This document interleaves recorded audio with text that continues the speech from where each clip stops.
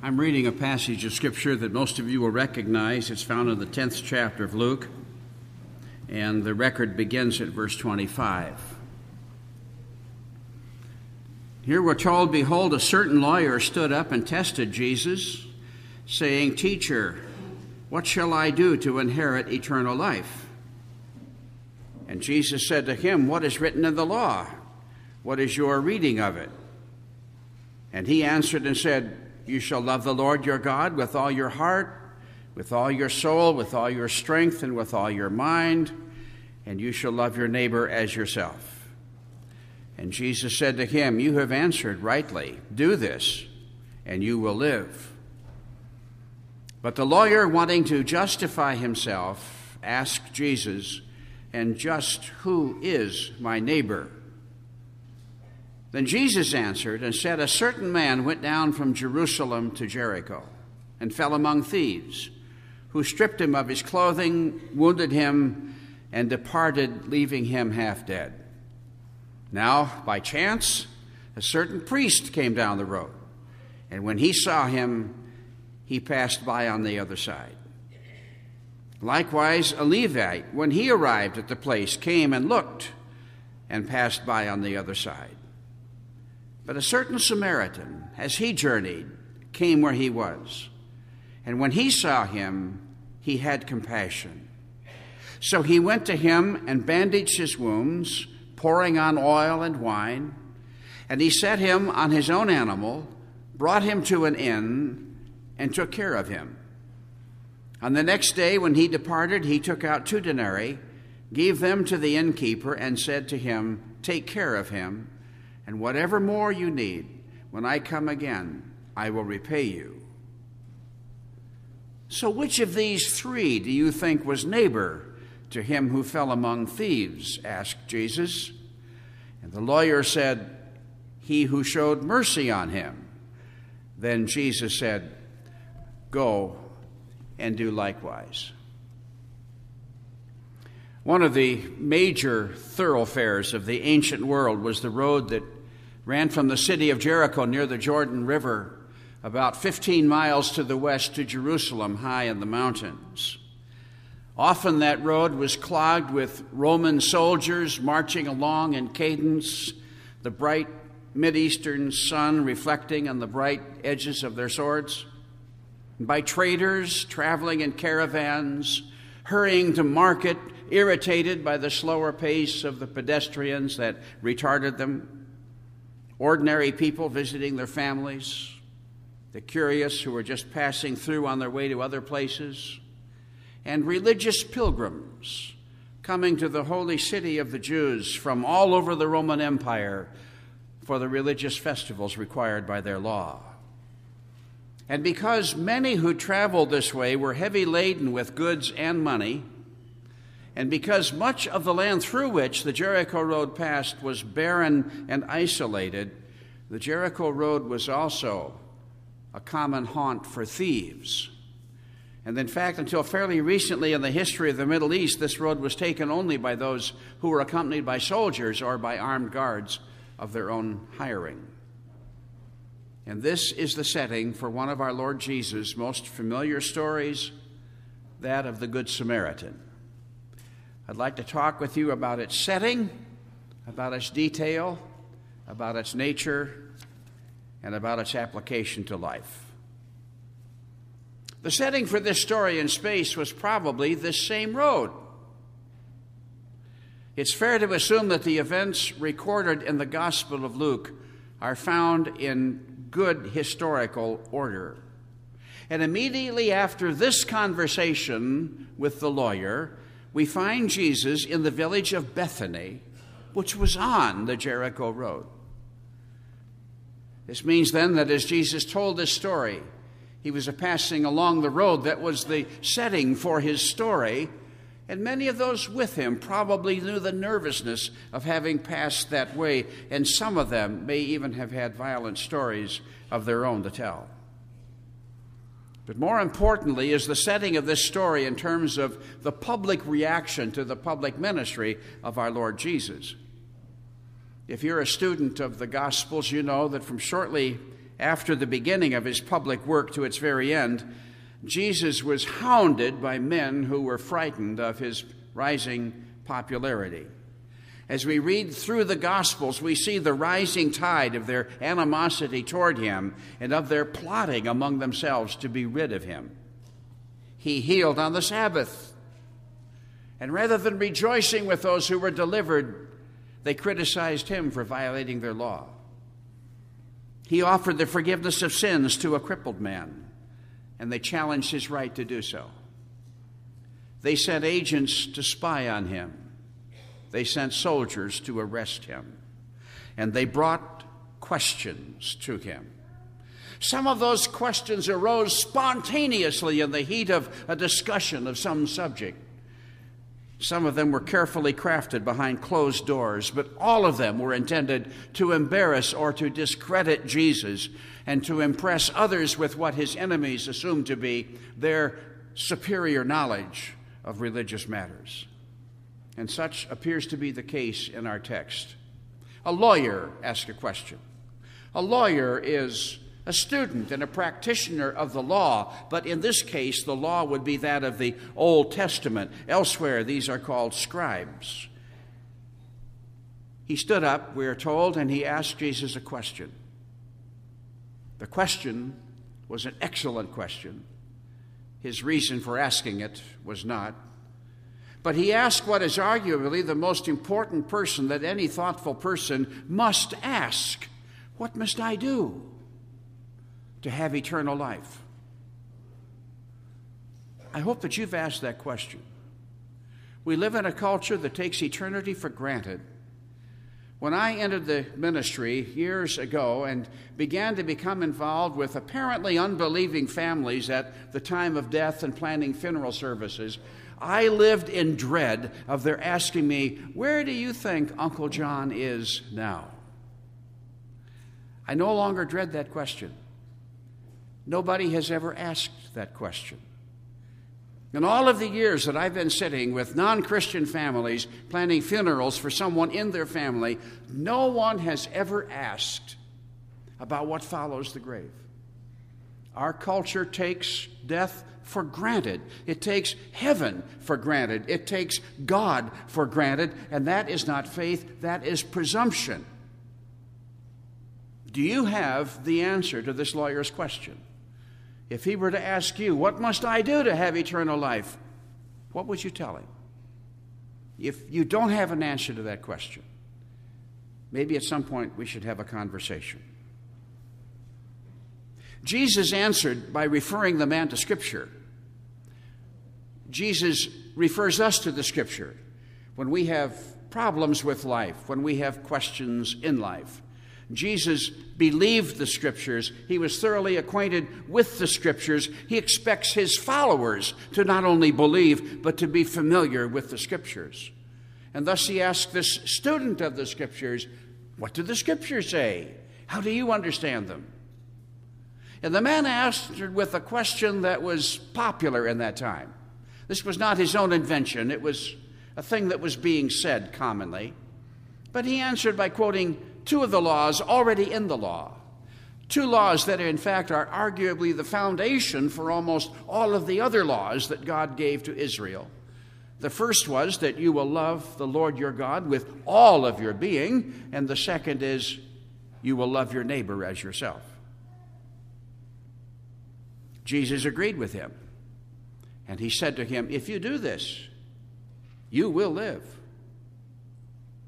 Up to this point in the conversation, we have no reason to question the motivation or the character of the man asking the question. His manner seems respectful. His question is at the very heart of all serious religious inquiry. But then he asks a follow-up question that lets us look deep into his soul. And there we see that this man was full of that self-love that is native to the flesh and for which true religion only is the antidote. The reason for the second question, asked in the presence of a crowd he was hoping to impress, was not to gain a better understanding of eternal truth, but rather it was, according to Luke, that he might justify or that he might excuse himself.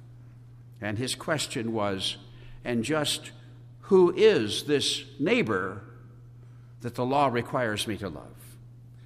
And Jesus' answer to that story, or that question, is the story of the Good Samaritan. If you grew up in the church, you know this story. You've heard it all of your life. You've heard sermons based upon it. You've read devotional articles about it. You've gone through it in detail in Sunday school. But if you're a young Christian, or if you're on the outside of our faith looking in with some curiosity, you may not be familiar with the details of this story. In this story, the Lord sets the stage by describing the experience of a traveler on the Jericho road who was waylaid by thieves. He evidently resisted them, with the result that they beat him severely, took everything that he had with him, including most of his clothing, and left him barely hanging on to life by the side of the road. The curtain rises on this drama as we follow the words of our Lord. And at first we see nothing but a barren landscape and a little bit of the road that runs through it. In the silence, we become barely aware of feeble groans coming from the brush alongside the road, but we see nothing. And then as we watch, a lone figure enters the stage from the side. His clothing identifies him as one of the priests who served in the temple. He too hears the moans of the wounded man, ventures closer to investigate. He sees the victim, takes a quick measure of the situation, looks up and down the road to see whether there are any witnesses to his indifference, and seeing none, he crosses to the other side of the road and walks quickly away in the manner of studied nonchalance. We watch the empty stage, and after a few moments, another man appears, coming from the same direction as the priest. This is a Levite, we are told, one of those who assisted the priests in their services in the temple. He too hears the feeble cries of the wounded man, goes to the edge of the road and looks down upon him. And for reasons that are not given, he also glances up and down the road to see whether there are any to see. And then he also hurries on. And again, the stage is left empty and quiet. But then a third man comes along. We're told that this man is not a Jew, but a Samaritan. He is a citizen of Samaria, which lay to the north of the land of Jerusalem, a people despised by the Jews. He also sees the man in need, but unlike the two before him, stoops to help the injured man, places him on his own animal, takes him away to an inn for safety, and then leaves money with the innkeeper to ensure his care. This is the story, and that it has profound meaning for all who would live lives that are pleasing and useful to God is obvious. Careful students of the Bible review this story that Jesus told, and there's a question that inevitably arises. It's an academic question. It doesn't affect the implication of the story itself. But once we've asked it, it becomes one of those matters it's hard to put aside. And the question is this a parable, or is this a piece of real history? Was Jesus describing 4 real men, or was he telling a story that he invented to illustrate a point? It's a hard question to answer, and for that reason I've called my sermon The Story of the Good Samaritan, rather than the parable or the history of the Good Samaritan. Those trying to decide the matter will notice that in the Gospel of Luke there are 13 stories that Jesus used to illustrate a religious or a moral point of one kind or another. And we notice as we read through Luke that 7 of those 13 stories are clearly identified as parables, and 2 others are in a context that makes us believe they probably are also parables. That leaves 4 of these stories unidentified. And all 4 of them, like the story of the Good Samaritan, begin simply, there was a certain man who did thus and so. which gives the impression that what follows is real and not fictitious or imaginary. But each of these stories contains language that makes us question their historicity. For example, in the story of the Good Samaritan, Jesus describes the victim of the thieves as being half dead. I remind you that Jesus was a man who used language with precision and with understanding. A family is waiting outside a surgical area in a hospital. They've been there for 3 hours. The outcome of the surgery is questionable. They're very, very anxious. And eventually a doctor steps out of the area with a clipboard in his hand, a worried expression on his face. And they ask, "How is he? How is he?" And the doctor says, "Well, he's half dead." That doesn't say much, does it? I opened my Merck manual and I don't find half dead in there as a legitimate medical diagnosis. If a man's normal heart rate is 72 beats per minute, is he half dead if it reaches 36? If his at-rest blood pressure is 120/80, is he half dead when it drops to 60/40? This is a phrase that you and I use commonly. We all mean by it that someone's in really bad shape, but it literally has no meaning whatsoever. And Jesus was a man to whom words were important. The speaker here is a man who claimed to be God in the flesh. This is the one who assigned such trustworthiness to his own claims and teachings as to allow him to say, "My word will never pass away." His use of the common phrase half dead creates the impression of the possibility that the story in which the phrase occurs is something other than real history. And in verse 31, you may have noticed, he said, "By chance, a certain priest passed by." This is the same Jesus who declares that the tiniest of birds does not die apart from the express will of his Father in heaven. This is the Lord who said that it was necessary for him to go to Jerusalem and to suffer many things and to be killed. This is the same Jesus who said that offenses must come, but woe be to him by whom the offense comes. This Jesus is the Son of God. He is the co-creator of the universe.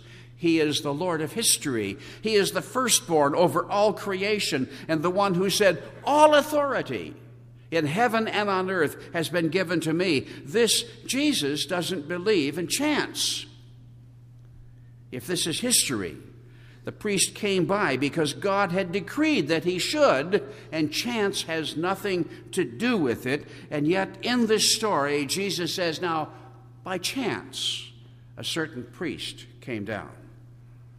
And this, too, I believe to be evidence that this is not a story of real people and real events, but one invented by the Lord and used to illustrate a great religious and a great moral principle, making it a parable, although the historian does not identify it as such. Is the story of the Good Samaritan real history or a parable? I think you would agree with me that in the final analysis, it really doesn't matter.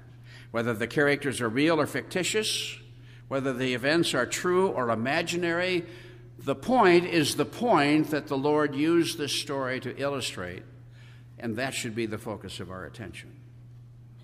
And that brings us to consider the application of the story, and there's more than one of these.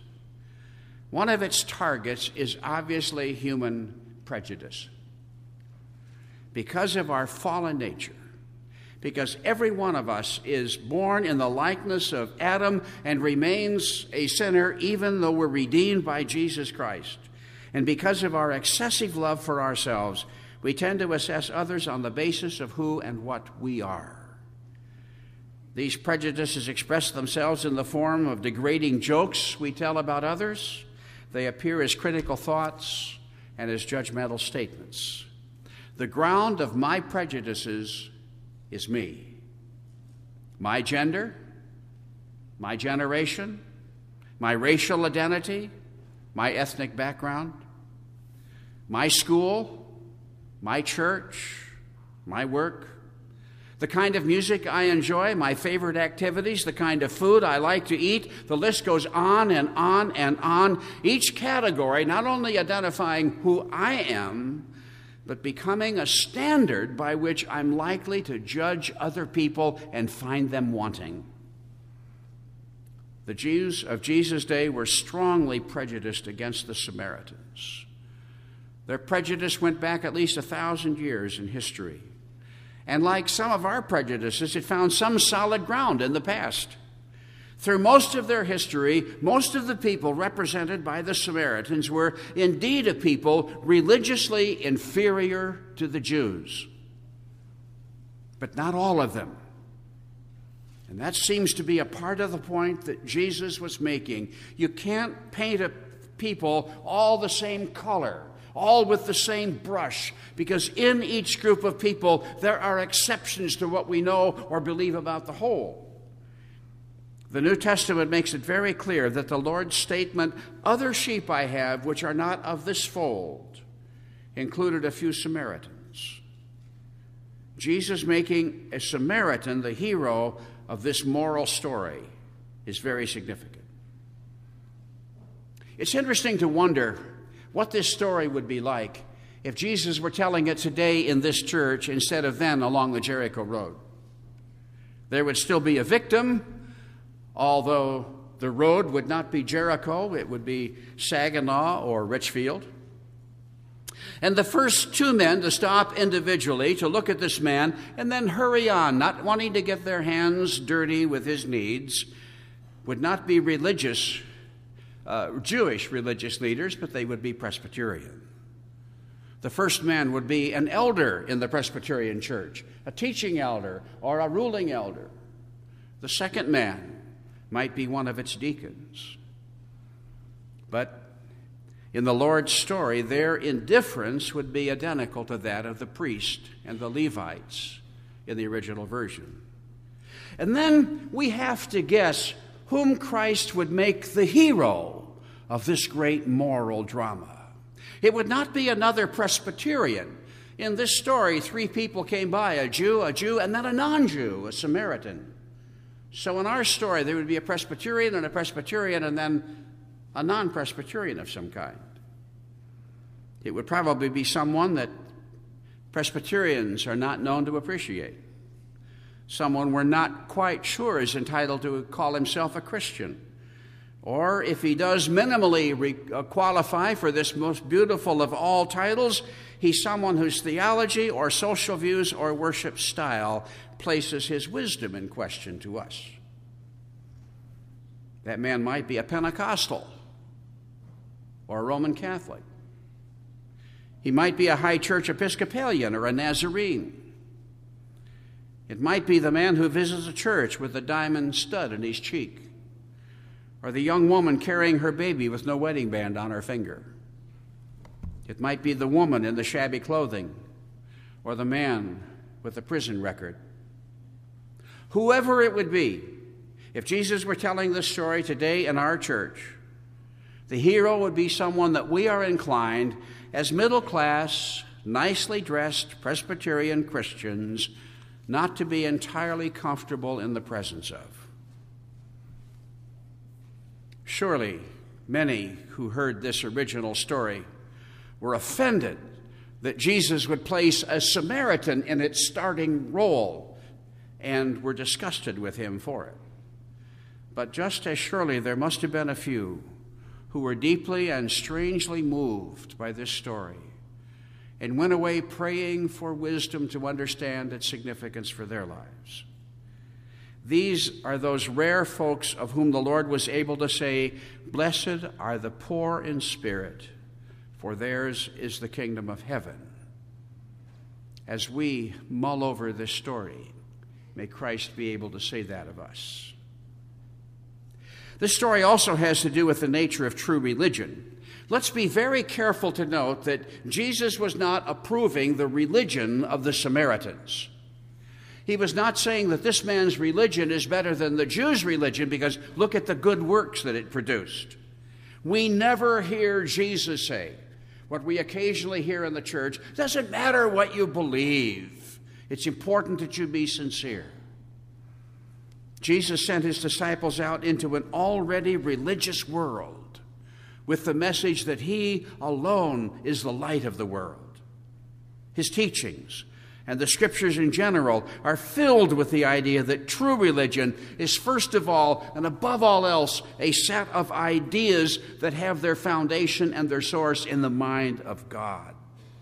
No person, no deed is good in the eyes of God that is not a product of those truths.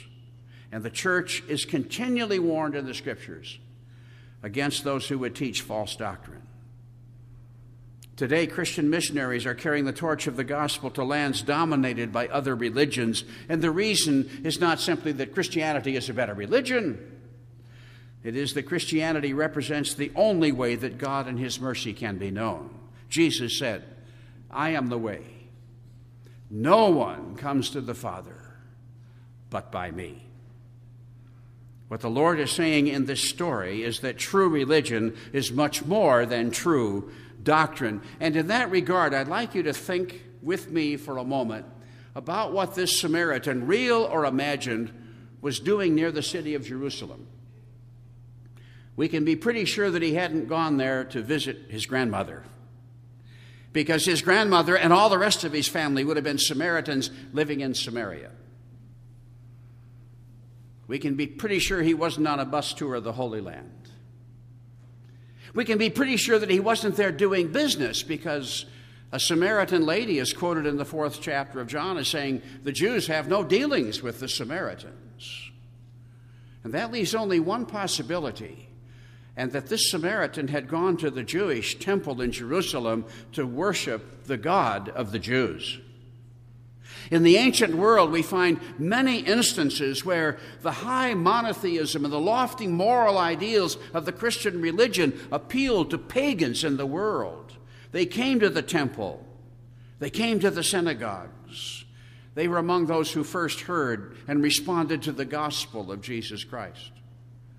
The religion of this man was far closer to being true than we might otherwise expect by his ethnic identity. But what Jesus is saying here is that true religion is much more than a knowledge of the truth. It involves necessarily the practice of that truth. In our Wednesday evening Bible study, we've just begun a look at the New Testament book of James, written by a brother of our Lord Jesus himself. And there's a section in that book, in the 2nd chapter, that deals with the issue of faith and works. James cries out to the priest and the Levite in his brother's story, "Show me your faith apart from your works." And the Samaritan, without saying a word, says, "I show you my faith by my works." And this is our calling in Jesus Christ. A well-ordered, finely polished theology is a beautiful thing, but it isn't enough. Our religion isn't worth a plug nickel to the God who has saved us if it is not impacting our character and if it is not visible in our lives. Last week, we read from the 2nd chapter of Ephesians that by grace you have been saved through faith, and that not of yourselves. It is the gift of God, not of works, lest anyone should boast, for we are his workmanship, created in Christ Jesus for good works, which God prepared beforehand that we should walk in them. If the story of the Good Samaritan is real history, then we have to view it knowing that it was no accident that this stranger fell among thieves. It was an event like those that occasionally befall us, that God ordained before he created the universe, according to the wise counsel of his perfect will, an event intended to bring glory to his name and to be for the good of his people. For the Good Samaritan, it was one of those good works prepared beforehand that he should walk in them. As we take leave of this place and one another and venture back out into the world, let's be sure to be ever watchful for those opportunities for good that God created beforehand, that we should walk in them. They will be before us. They will be beside us along the side of the road. Paul wrote to Timothy, be ready in season and out of season. Let's pray. Our Father, we are so very grateful that you sent your Son to give his life, to redeem our souls from sin, and to assure their eternal security. We rejoice in that knowledge, but help us to understand, our God, that this isn't the end of our experience with you. It's but the beginning, that you call us to believe things and to be things and to do things for your honor and for your glory. We pray as we leave this place and venture back out into the world, it will not be with the indifference of the priest or the callousness of the Levite, but rather with the love and the willingness to help of this Good Samaritan. In Jesus' name, amen. Our closing